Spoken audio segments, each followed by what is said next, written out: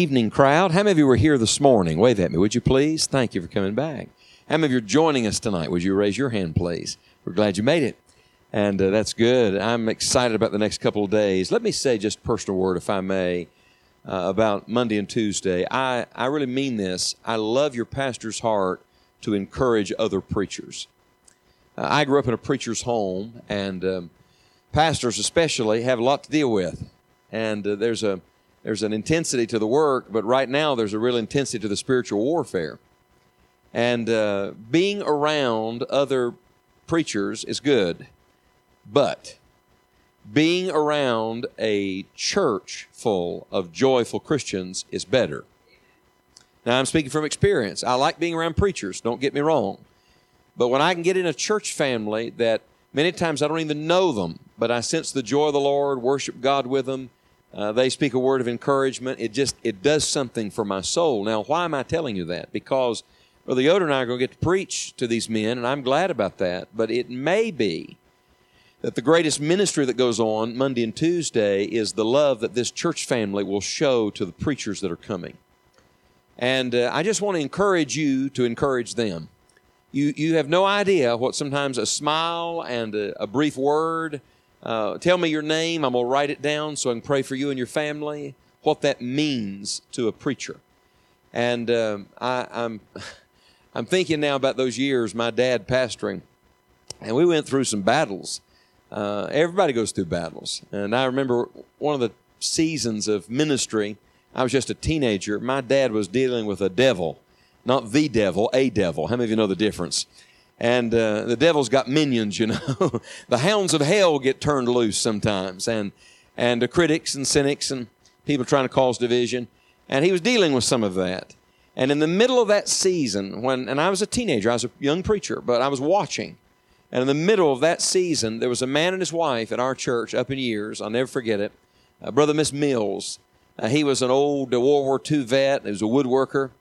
And greeted at the front door. Mrs. Mills made the greatest peanut butter pie that ever existed on the planet. And that's right. That's how I felt about it every time she made it. And they made it their personal business to encourage my dad and mom and me and my sister. And I'm telling you, I'm a 47-year-old man serving the Lord. I do not know if I would be in God's work today or if I would have wanted to have been in God's work if it hadn't been for that precious couple. And so I'm saying all that to say, the next couple of days, try to be around, be prayerful, be joyful, be encouraging, and let the Lord use you. And I know many of you have given and prayed, and I want to say, God bless you. Your labor's not in vain in the Lord. Now, we saw a glorious thing this morning. You know, when you see one sinner saved, that's good. Can you agree with me on that? Yes? But when you see numbers of people coming to profess faith in Christ, I told someone before church, I'm always very aware in meetings where you see that kind of thing. That was not my sermon that did that. That somebody in this room, I don't know who, maybe not even in this room, maybe some dear saint of God that's shut in and can't even get out and come to the meeting house, but somebody somewhere has been praying and many people have been working. And then you come to a day like today and you see a great harvest of souls. And isn't it wonderful? It's just glorious. Now, how many of you would like to see a whole lot more of that? Would you raise your hand? I'm glad, because I want to show you how that happens tonight. Would you go back with me in your Bible again to the book of Philippians, to Philippians chapter 1? And I'm going to read these opening verses that we studied together this morning in the two meetings that we had again, and then I'm going to keep reading.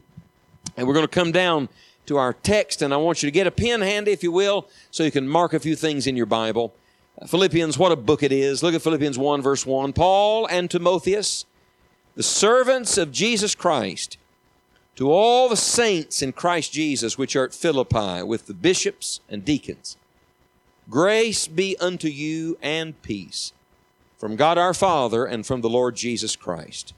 I thank my God upon every remembrance of you, always in every prayer of mine for you all, making request with joy, for your fellowship in the gospel from the first day until now. If you didn't do this morning, would you mark the word joy in verse 4 and the word gospel in verse 5 and connect the two in your Bible and in your thinking? Everybody says Philippians is a book about Christian joy. I want to back up one step from that and tell you that Philippians is a book about the gospel.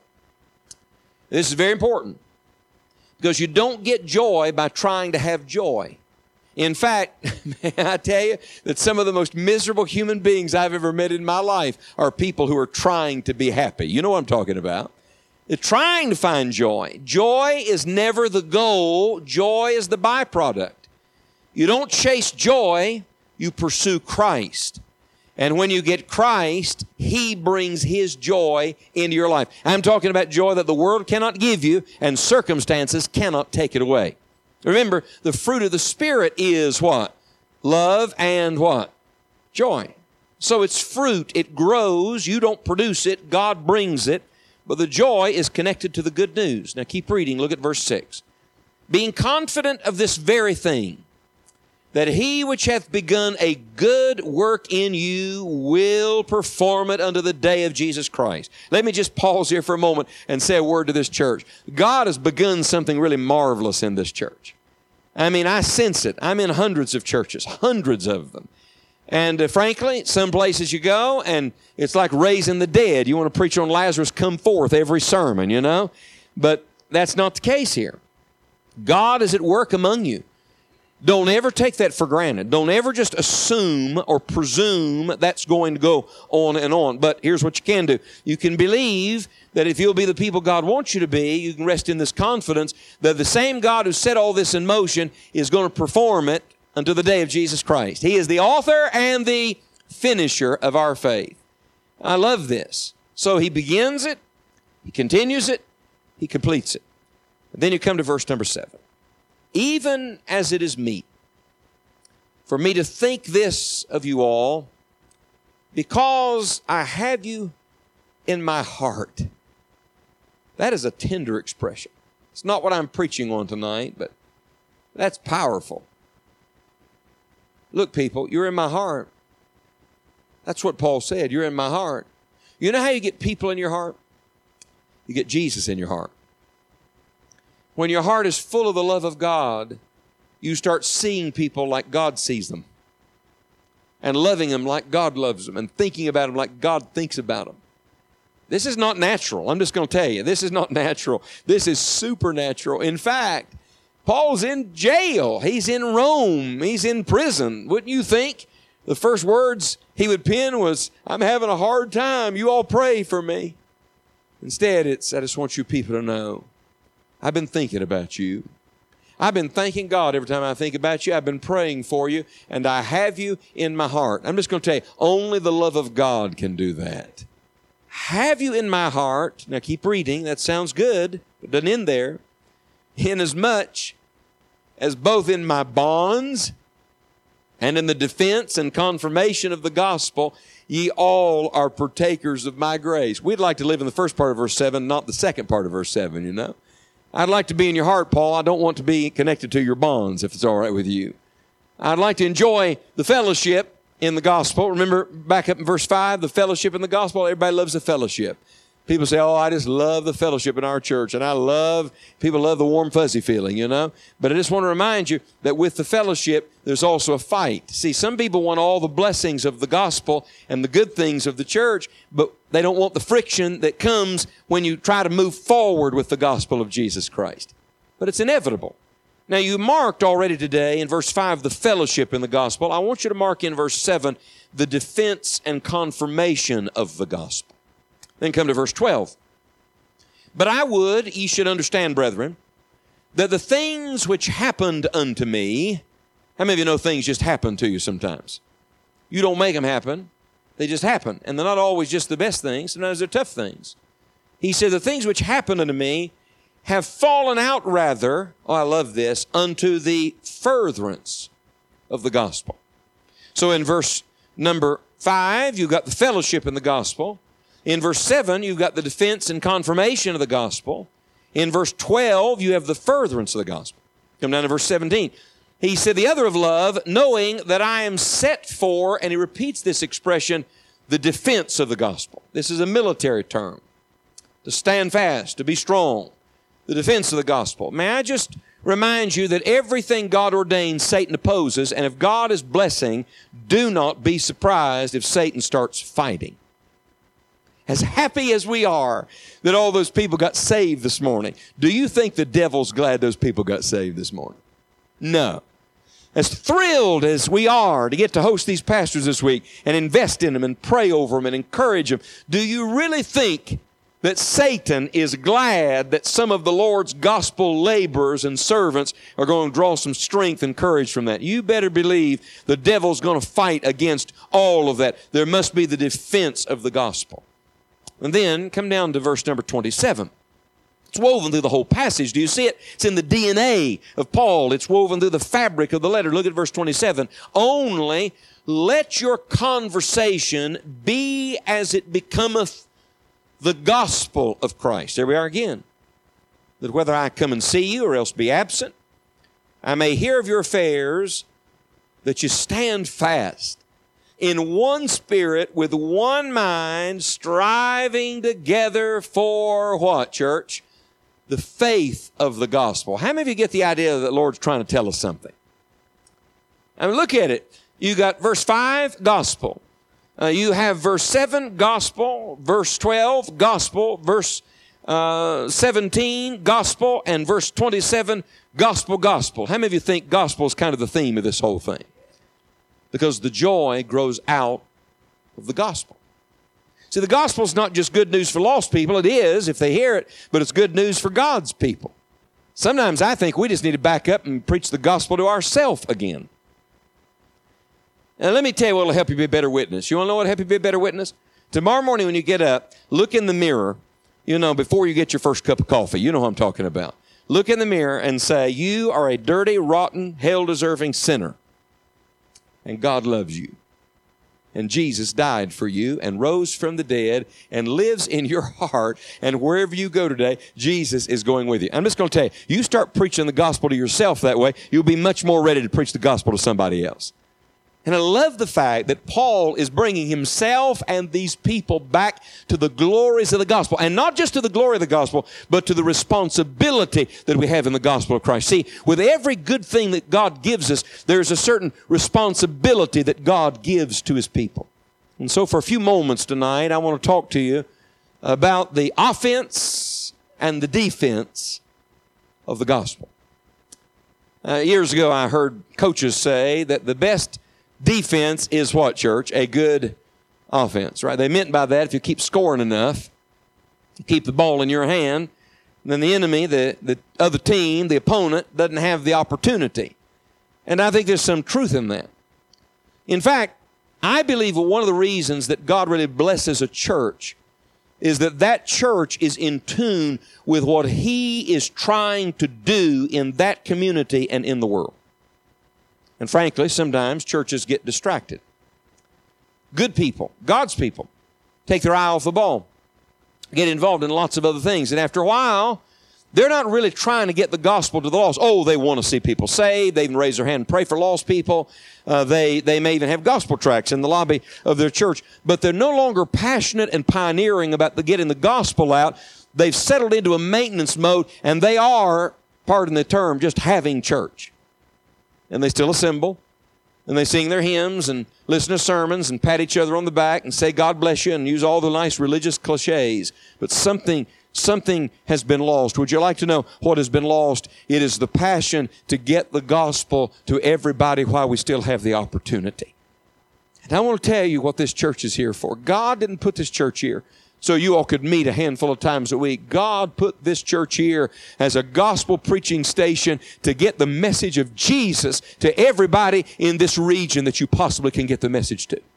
This is the work God has given us to do. And there's a defense side of it because the enemy's going to attack. That doesn't mean we walk around on the defensive all the time, but we're watching and we're vigilant because we know Satan's going to try to stop it and thwart the plan and purpose of Almighty God and rob God of glory, and we don't want that to happen. But on the reverse side of that, there's an offense that we must be on. In other words, we got to stop being so everlasting passive, and we've got to get more aggressive about getting the gospel to the lost. See, the Great Commission does not say build a church building Open the doors and let all the lucky sinners come find you. That's nowhere in the Bible. No, the Great Commission is go ye into all the world and preach the gospel to every creature. And I'm sharing tonight my heart with you. This is what God has given me to do. Somebody said, well, that's your job, to preach the gospel and get people to say, no. That's not what I believe. See, if everything reproduces after its own kind, then an evangelist ought to produce other evangelists. A Christian witness ought to produce other Christian witnesses. When I leave a church, I'm not just wondering how many new believers am I going to leave behind. I'm wondering how many new witnesses am I going to leave behind. If all we do is have a meeting for 2 or 3 days and it dead ends at that, we're wasting our time. Let's just pack up and go home now. I'm wasting my breath. No. We must pray that this meeting, this emphasis, will set in motion something for the furtherance of the gospel of Jesus Christ.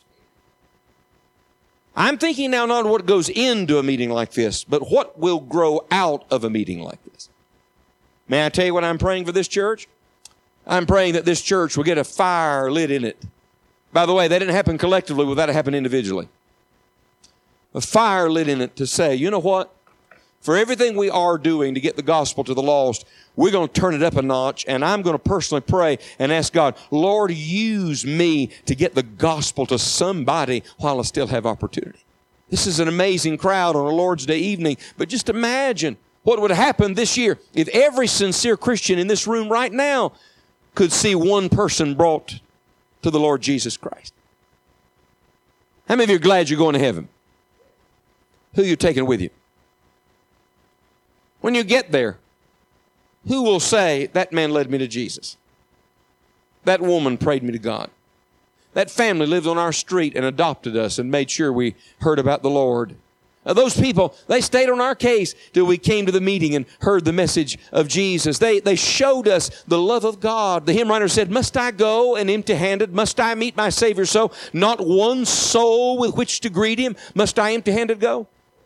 And I fear that far too many churches have gone into maintenance mode. They've gone into only the defensive posture. I'll remind you, Jesus said, the gates of hell shall not prevail against His church. You know what that presupposes? That we are charging against the gates of hell. Jude says, pulling them out of the fire. In other words, we must say, by the grace of God, we're going to do what we can to get the message out and to bring people in.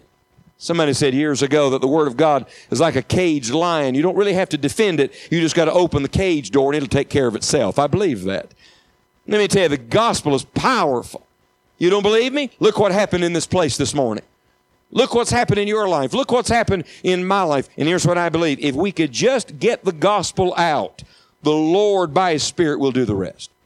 Somebody said to me recently, they said, and I'm not against this, I'm not on a crusade against it, but they said, I really like apologetics. I enjoy listening to apologists, answer all the questions and debate and debate an atheist and debate an evolutionist and on and on and on.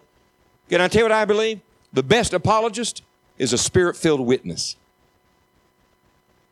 If the best defense is a good offense, the best thing you can do is not figure out how to answer all the questions. The best thing you can do is simply tell the story of what Jesus has done in your heart and what God's grace means in your life. Can't argue with that. How can you speak against the joy of Jesus that the gospel produces in a man's heart? Years ago, I was coming back from Salt Lake City, Utah. Actually, another city, and flown through Salt Lake City and connecting, flying to Tennessee. And I got on a plane and sat down, and a very fine, well-dressed businessman got on and sat down next to me. I was young, really young at the time, and he was older than me and very educated, very articulate. I could tell that, and well-dressed. And I was a little intimidated. And I tried to strike up a conversation with him about spiritual things, only to find out that he was an elder in the Mormon church. And now I'm really intimidated. And in my mind, I'm trying to go back. I've studied what they believe, and I'm thinking now, all right, what's he going to say, and what questions he going to ask, and what argument he's going to get into, and the Holy Ghost just stopped me. You ever had the Spirit of God just stop you? I'll never forget it. And the Holy Spirit said to me, tell him how you got saved. Just tell him what Jesus has done in your heart. And I remember I said to that man, I said, could I tell you my story? Could I tell you how I came to faith in Jesus and how I came to know who Jesus is? He said, oh, sure, I'd love to hear that. And I started just telling him my story, simple, just really simple. The man sat there for nearly 20 minutes and just listened. And when I finished, I wish I could tell you he got saved. He didn't make a profession of faith at that moment. I'm praying I'll see him in heaven someday. But when I got finished, I'll never forget what the man said to me. He looked at me and he said, "Sir," he said, "I have been around religion all of my life." And he said, "I have never heard anything like what you just explained to me." And the Holy Spirit said to me, maybe if you stop worrying about what they're going to ask and what you're going to say and just give them Jesus and tell them what the Lord means to you, I could work through that. Are you a gospel Christian? I'm not asking if you believe the gospel. Are you a gospel Christian? Does it define your life? Does it define what you're going to give your energy and resources to this week? Is this really a gospel church? Is it a place from which the gospel is going out in power and people are being saved? It can be, it must be, but we must recommit ourselves to the defense and to the offense of the gospel. So what does that look like? Well, let me give you 3 thoughts tonight, and they come from these verses that I had you mark in your Bible, all right? Let's start with verse number 7. He said, you're partakers of something. So number 1, I want you to write down that we are partakers. Last evening, Pastor and I had Mexican food. That was good. That was glorious. I think they're going to feed it at the marriage supper of the Lamb. I'm looking forward to it. And we shared a basket of chips and salsa, and I think I partook of more than he partook of, but we were partakers. We were in the same dish. We were breaking bread together. We understand to be a partaker of something means that we're one in this thing. Well, look at the verse. Everybody look at verse number 7. What are we partakers of? We're partakers of the gospel. We've all believed the same gospel. Look, if you're really saved, I'm not assuming everybody in this room is saved. But if you're really born again, you are not born again because of who your daddy is or how many years you've been in church or the fact you got baptized. If you're really saved, you are saved because you believed the gospel of Jesus Christ and the Lord came to live inside of you. We're partakers of the same gospel. And then look at the verse. We're partakers of the grace of God. I like that, don't you? And so needs of my life, needs of your life may be different from day to day. But we have the same God, the same gospel, and we are recipients of the same grace. God's grace working in me and God's grace working in you. May the grace of God be multiplied in your life. But don't miss this. Look carefully at verse number 7, because it's not just all that. He said also, in my bonds and in the defense and confirmation of the gospel. We are not only partakers of the same gospel and the same grace, we are partakers of the same great conflict. Do you understand you're living on a war zone right now, an active battlefield? I was watching a news report the other night from the Middle East, and the reporter was reporting from behind enemy lines, and he was embedded with the troops, and there's ammunition going off around him and bombs exploding in the distance, and I thought, my soul, I can't imagine putting myself out in the middle of that mayhem and that mess, not a soldier, just there in the middle of it. Let me tell you something bigger than that. At this moment, you are engaged in the greatest conflict in the history of the world. It is the great conflict between God and Satan, between light and darkness, between heaven and hell. And at this moment, we are all engaged in that same great conflict. Some people are suffering around the world. Tomorrow evening, I'm going to tell a story about one of my best friends with Jesus now.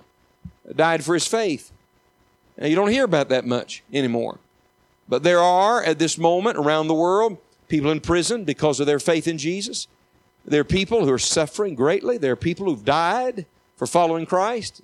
You know, I think we're going to be pretty ashamed when we get to the judgment seat. And we stand next to the martyrs, and we look Jesus in the face and have to explain why we were so cowardly because our culture was pretty difficult, you know. God forgive us. God help us. Somewhere we must realize that though we may not all suffer equally, we are all engaged in the same spiritual warfare. If you're going to advance the gospel, this is war, friends. This is not just work. This is war, and it will be a spiritual battle. It will not be easy. I've learned myself, days like today, before a day like today, as a general rule, I have some great struggle. I can't explain that to you. You know what I'm talking about. But I'm in meetings week after week after week, and people have prayed and brought lost people.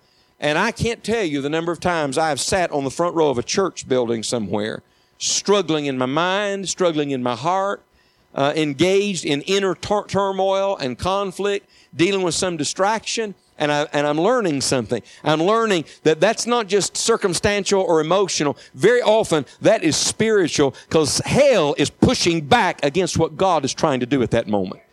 We must all understand we are partakers. Look, we're members of the same body. Let me just show you something. Hold your place here, okay? Don't lose your spot. Hold your place here. Go back a few pages in your Bible to 1 Corinthians, would you please?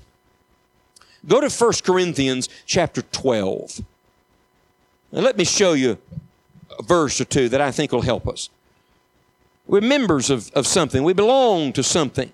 1 Corinthians chapter 12, verse 25. There should be no schism in the body, literally no division. Let no division come in here. But that the members should have the same care one for another. See, this is what makes a church really a church that Jesus wants. He said, by this shall all men know you're my disciples, when you have love one for another. So the care for one another. Now look at verse 26. And whether one member suffer, all the members suffer with it. Or one member be honored, all the members rejoice with it. Now ye are the body of Christ, and members in particular. Do you understand we're connected? We're connected. You're connected to me, and I'm connected to you. I hope I get to see you again. But I'm conscious of this. In my travels, many times I'm in a place, and it will be the only time in my lifetime I'll ever be in that particular place. I hope to be back here someday, but I may not. I may go to heaven before then. Jesus may come before then. You may be gone before then. We'll never meet exactly like this ever again till we get to heaven someday. But we're connected to one another because we belong to members as members of the same body, and we have the same head. We have Christ in common. And because of that, we are partakers not just of His blessings, we are partakers of His sufferings. Remember that I may know Him and the power of His resurrection and the what? Fellowship of His sufferings. And so number one, we're partakers of something. Go back now to Philippians chapter number 1. Let me show you a second thing we are. Now look at verse number 12. He said, I wish you'd understand this. May God give us some spiritual understanding right here. That the things which happened unto me have fallen out rather unto the furtherance of the gospel. And it's easy to read that, hard to live that. Did you know that? Because the things that happened to him were not pleasant. He got arrested, and he's in bonds. Look at verse 13. So that my bonds in Christ are manifest in all the palace and in all other places. Every time I read this, it blows my mind. Do you understand God loved the people in the palace too? Do you know who was in the palace? Some of the most wicked, immoral, idolatrous people on the face of the earth. And I just want to remind you something. God loves them too. You know, even the people that you get agitated with and aggravated with. I'm talking about the people you watch on the news and you think, what's wrong with these people? I'll tell you what's wrong with them. They don't know Jesus. And when you reject truth, you believe lies. And when you say no to light, you go deeper and deeper into the darkness.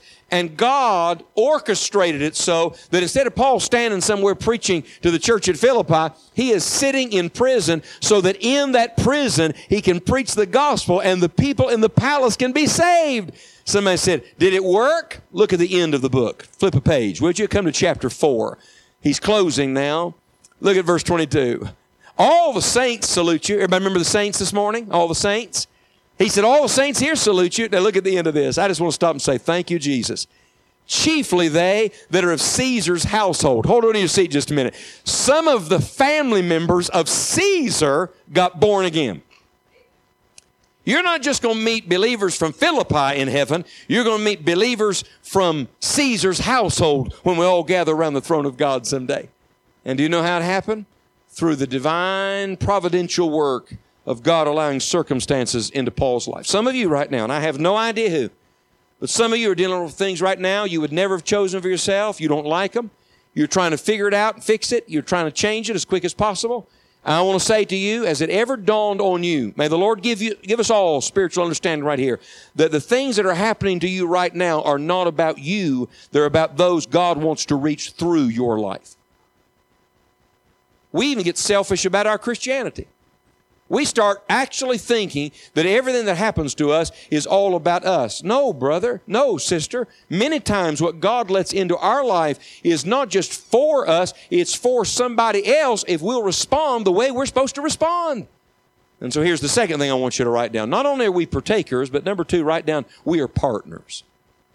Paul's writing to people that are a long ways away from where he is, but he considers them partners in the gospel.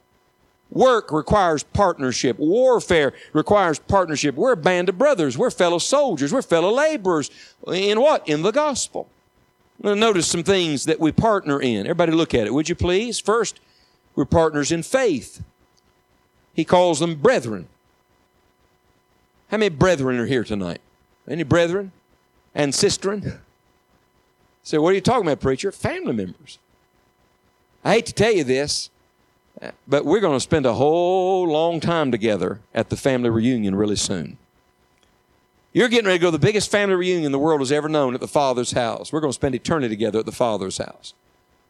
But watch this. Here's one thing we're partners in. We have the same Father. We have the same faith. We're brothers. We're sisters in Jesus Christ. You know what that means? It means God has made it so we're supposed to be working together, not pulling against each other. We're supposed to be working together to help bring other people into the family of God. Look at the verse again. And not only are we partners in faith, but we're partners in prayer. Come down, would you please, to verse number 19.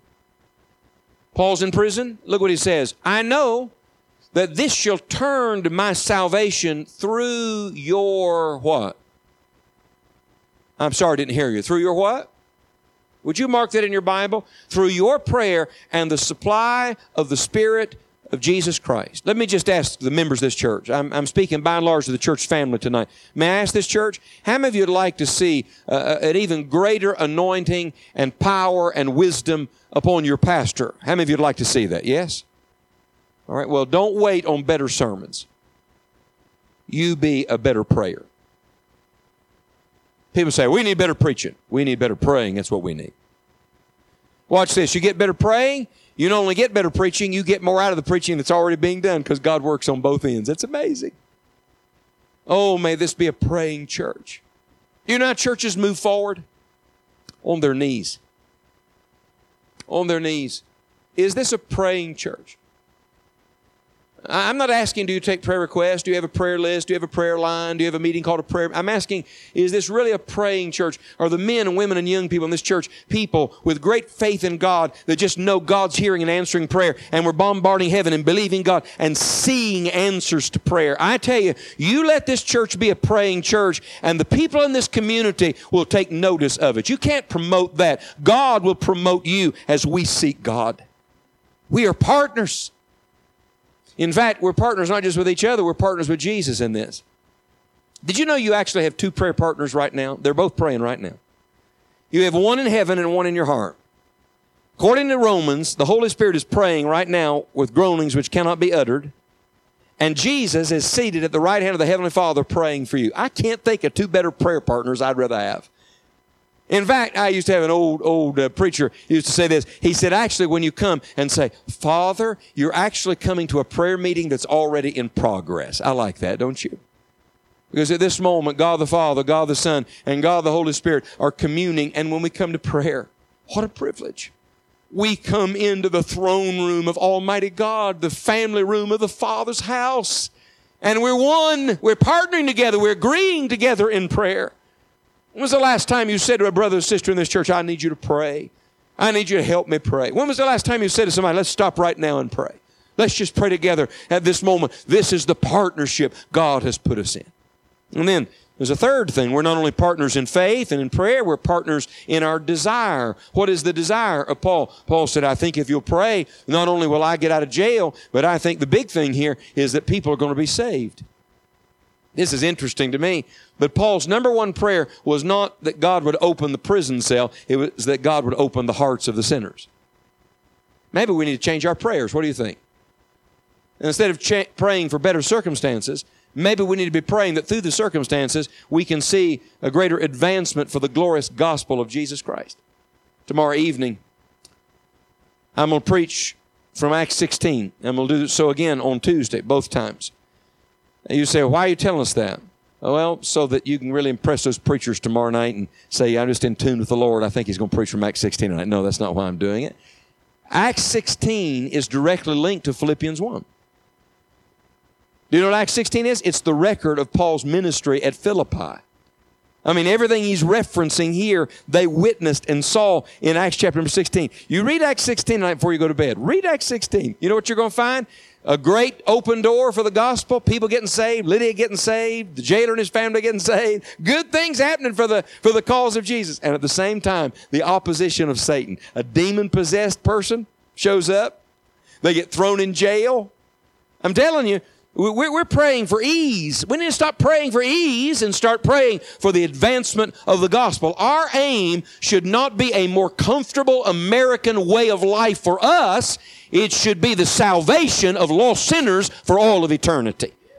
We are partners in this.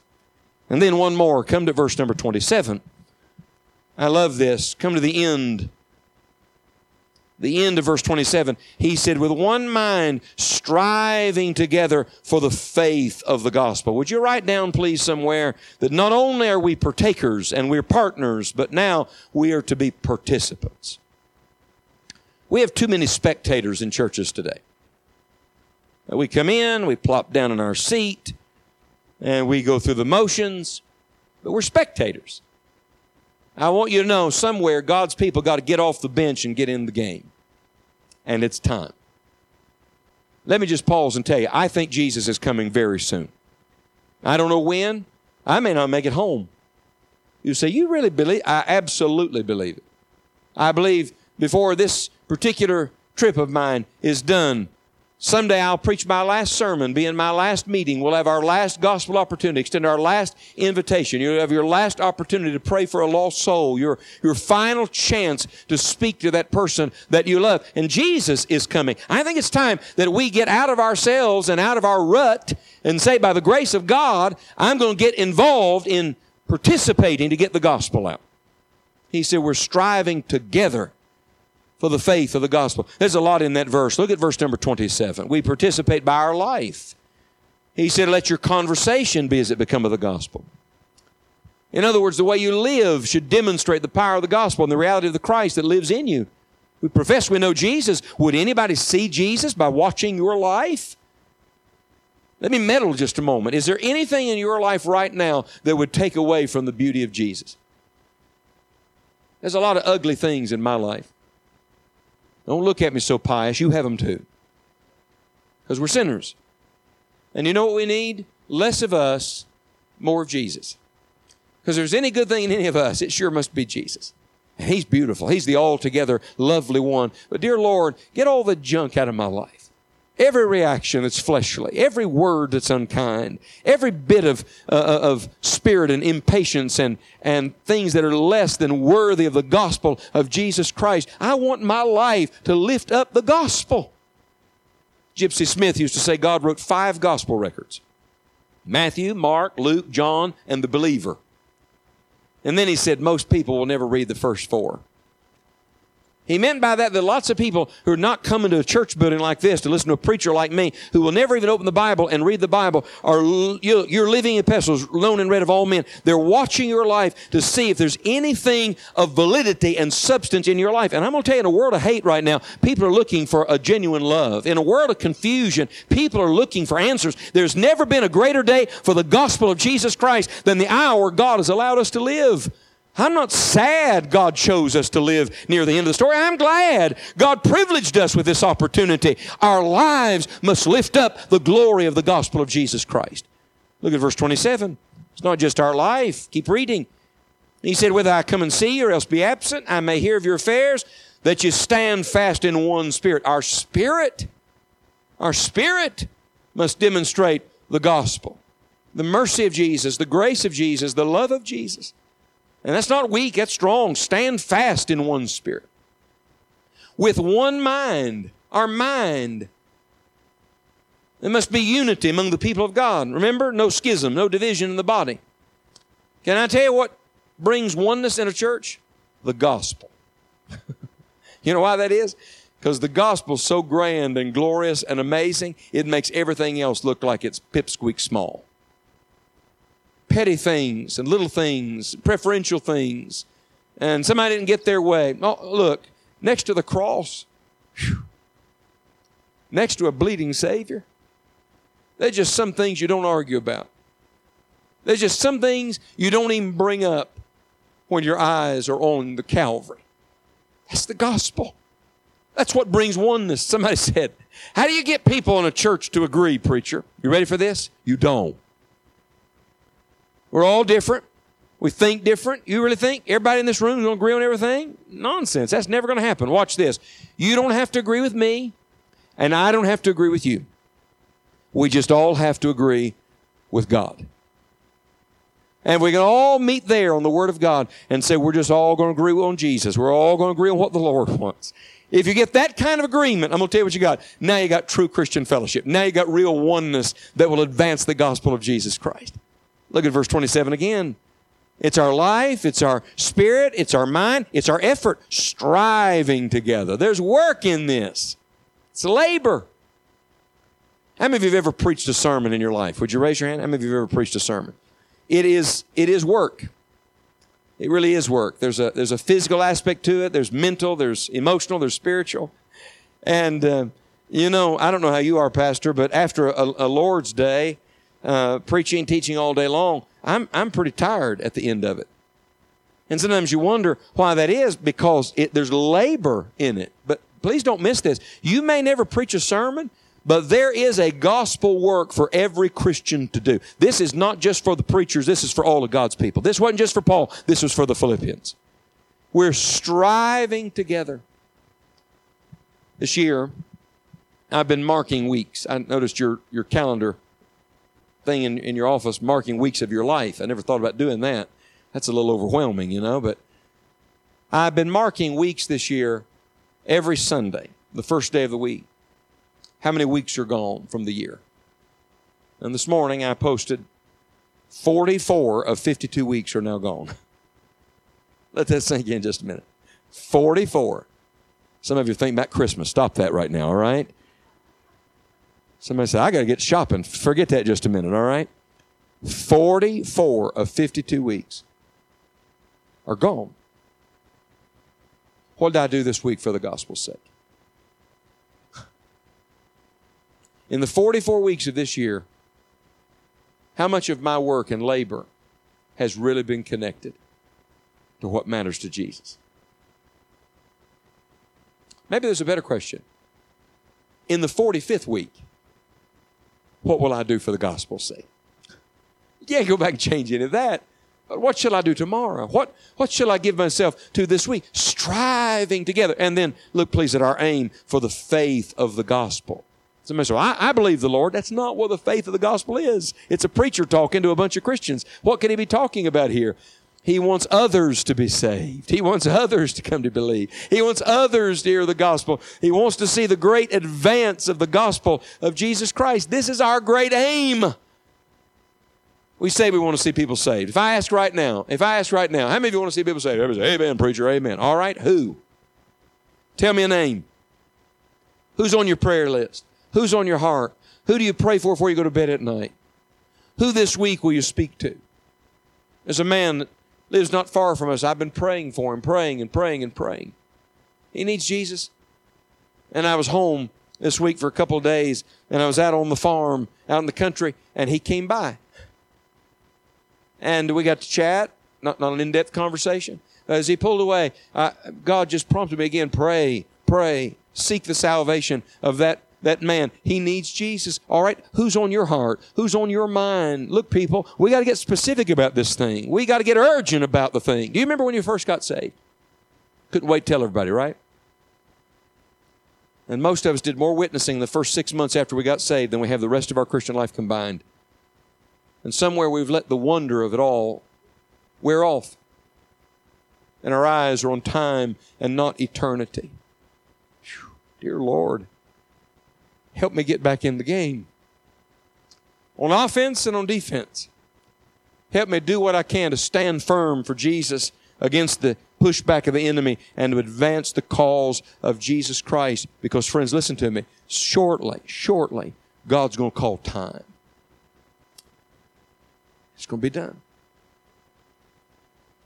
How many people live in Brookings? 24,000 people. Let's imagine. Now stay with me just a second. I'm going somewhere. Let's imagine that we rented a big coliseum or we put up a tent. Let's not do that in the middle of winter, but sometime when it's warm we'll do that. Put up a big tent or rent some conference center or some big hall. And let's invite everybody to come hear the gospel. And just imagine that by the thousands they came. That by some means we could just get thousands of people to come. Somebody says, oh, that'd be a real victory. That'd be great. Let's imagine that on the first night somebody gets up and preaches the gospel, and on the first night 3,000 people get saved. How many of you think that's a church service you hope you didn't stay home for, right? Now, that's the day of Pentecost. 3,000 people get saved? Now, wait a minute. Let's imagine on the second night 3,000 people get saved.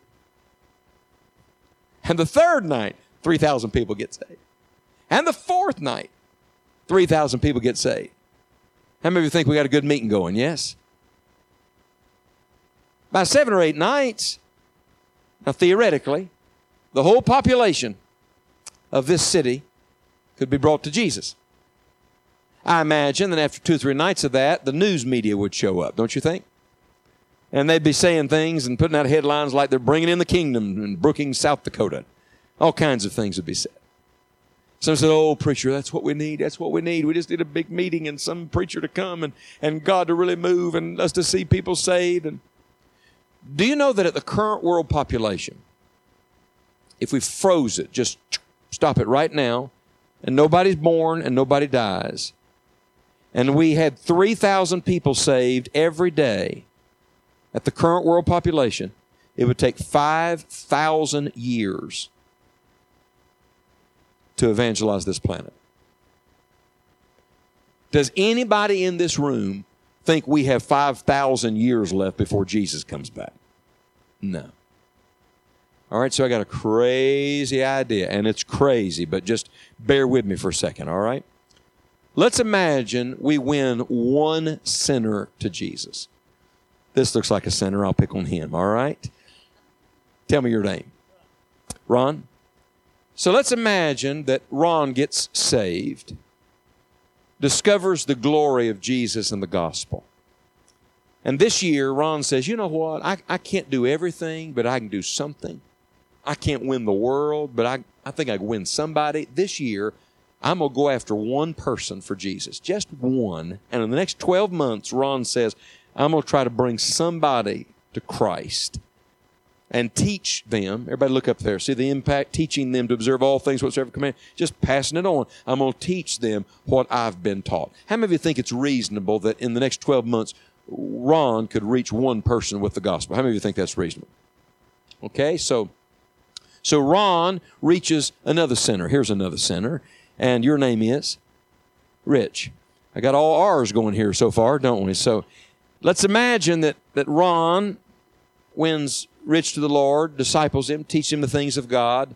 And these two guys, partners now in the gospel, they get excited about seeing people saved. They want other people to be saved. You want others saved, don't you? And you want others saved. And so they said, hey, let's pray together this year. In the next 12 months, let's just covenant together in this. We're going to pray together, work together, hold each other accountable, encourage each other. Let's both try to win somebody to the Lord. All right? So the second year, the two of them each reach 2 more. You think that'd be good? Each one reach 1, right? So 1 becomes 2, and now 2 becomes what, class? 4. Very good.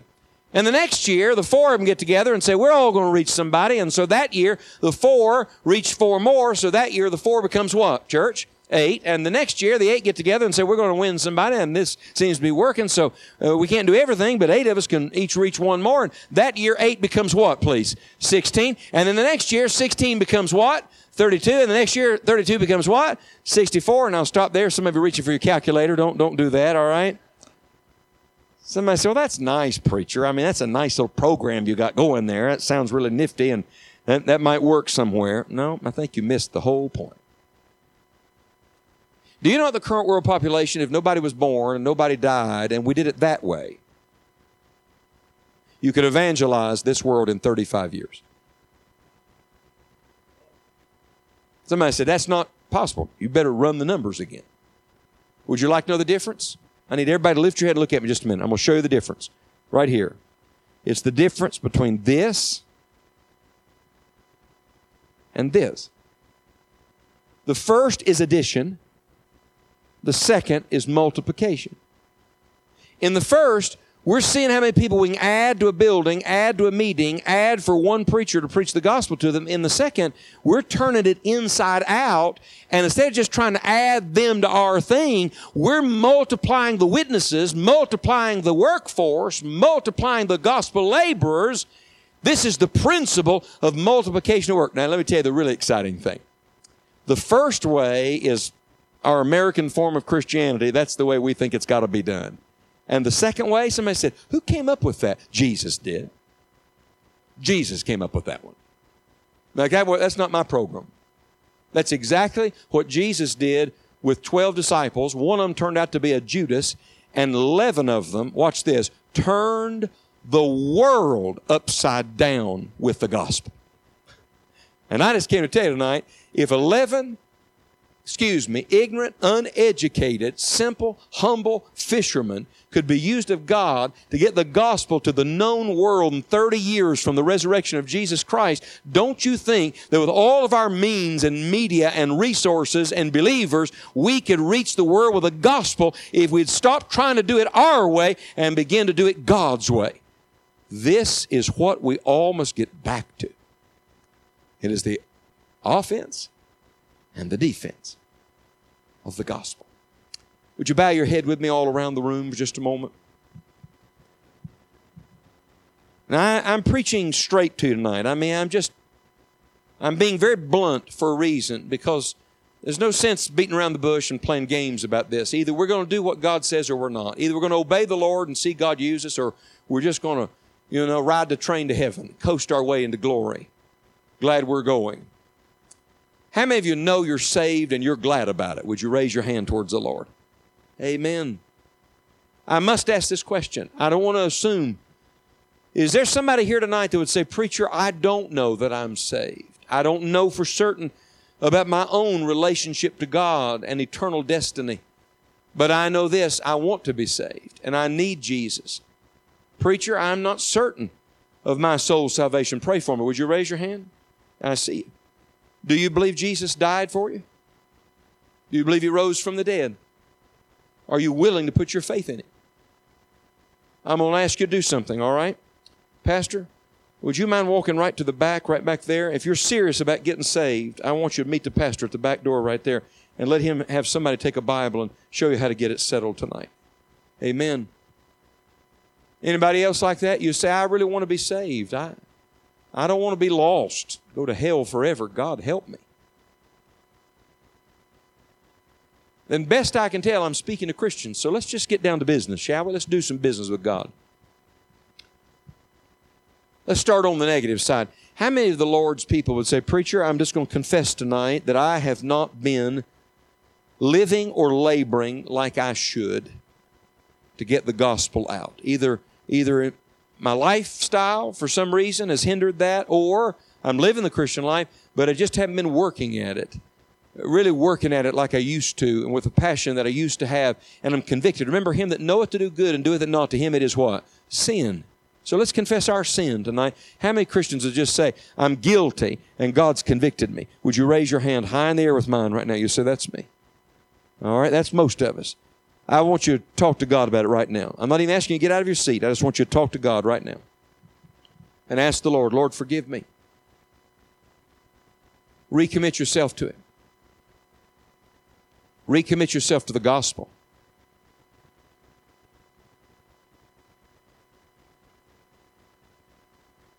Whew. Dear Lord, what would happen? What would happen if just those of us in this room, Jesus, started really living passionate about the gospel this week? What could you stir up in this town? Sweet Spirit of God, what could you set in motion on the workplace and on the school campus? Show us, Lord. Start it in us, Lord. Please. Please.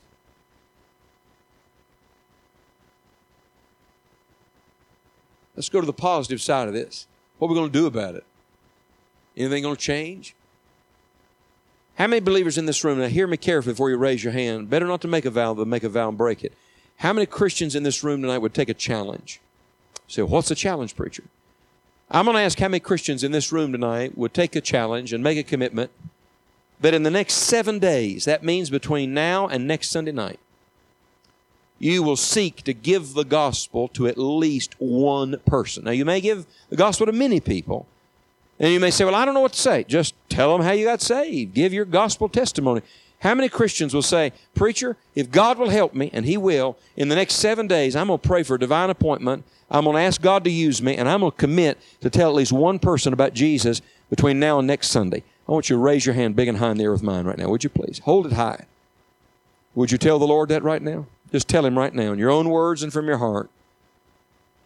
Lord, I'm joining the team tonight. Use me. Use me.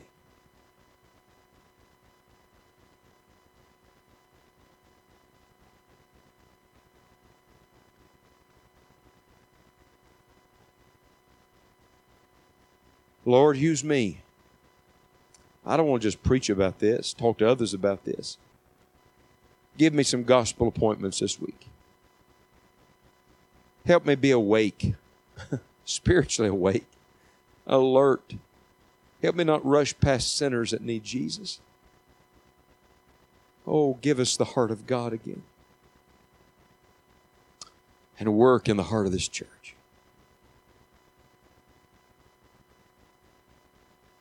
Would you lift your head and look at me for a moment? Didn't say amen, because here's what we're going to do. I'm standing here thinking, I got a text this afternoon, from a man I was with a year ago this week. I know that because it was the same week my friend was killed. I know exactly where I was. I know exactly what church I was in. Church I'd never been in before in Iowa. There was a man there who drove me back and forth to the meetings. Kind man. He sent me a text today, just out of the blue. It was a picture of him with 3 people. And they're all just beaming from ear to ear. A man and 2 ladies. And he said, I just thought you'd like to know, preacher, that this past week I had the privilege to lead all 3 of these people to the Lord. And he said, this man came to church with me today, getting baptized next week. And he said, I thought you'd be happy to know it. And I thought to myself, if the only good thing that happens in meetings is what happens when the preacher's there, then we've made it about a man and not about God. You know what I'm praying?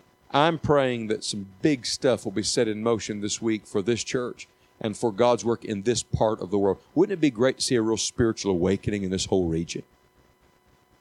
It must begin with gospel Christians. So here's what we're going to do. We're not going to have any music tonight so that everybody can participate, and the only sound in the room will be the sound of people talking to each other and praying.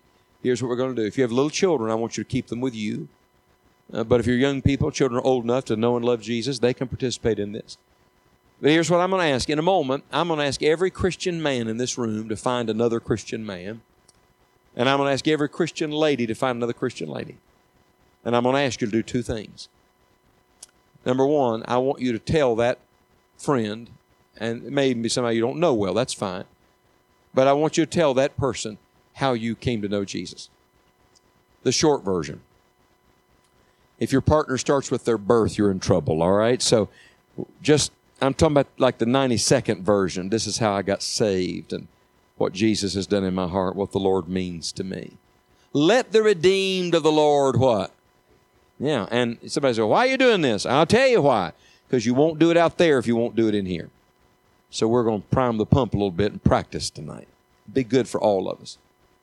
And then, once you've both shared your gospel testimony, I'd like you to share with that person you're with somebody you're praying for to be saved.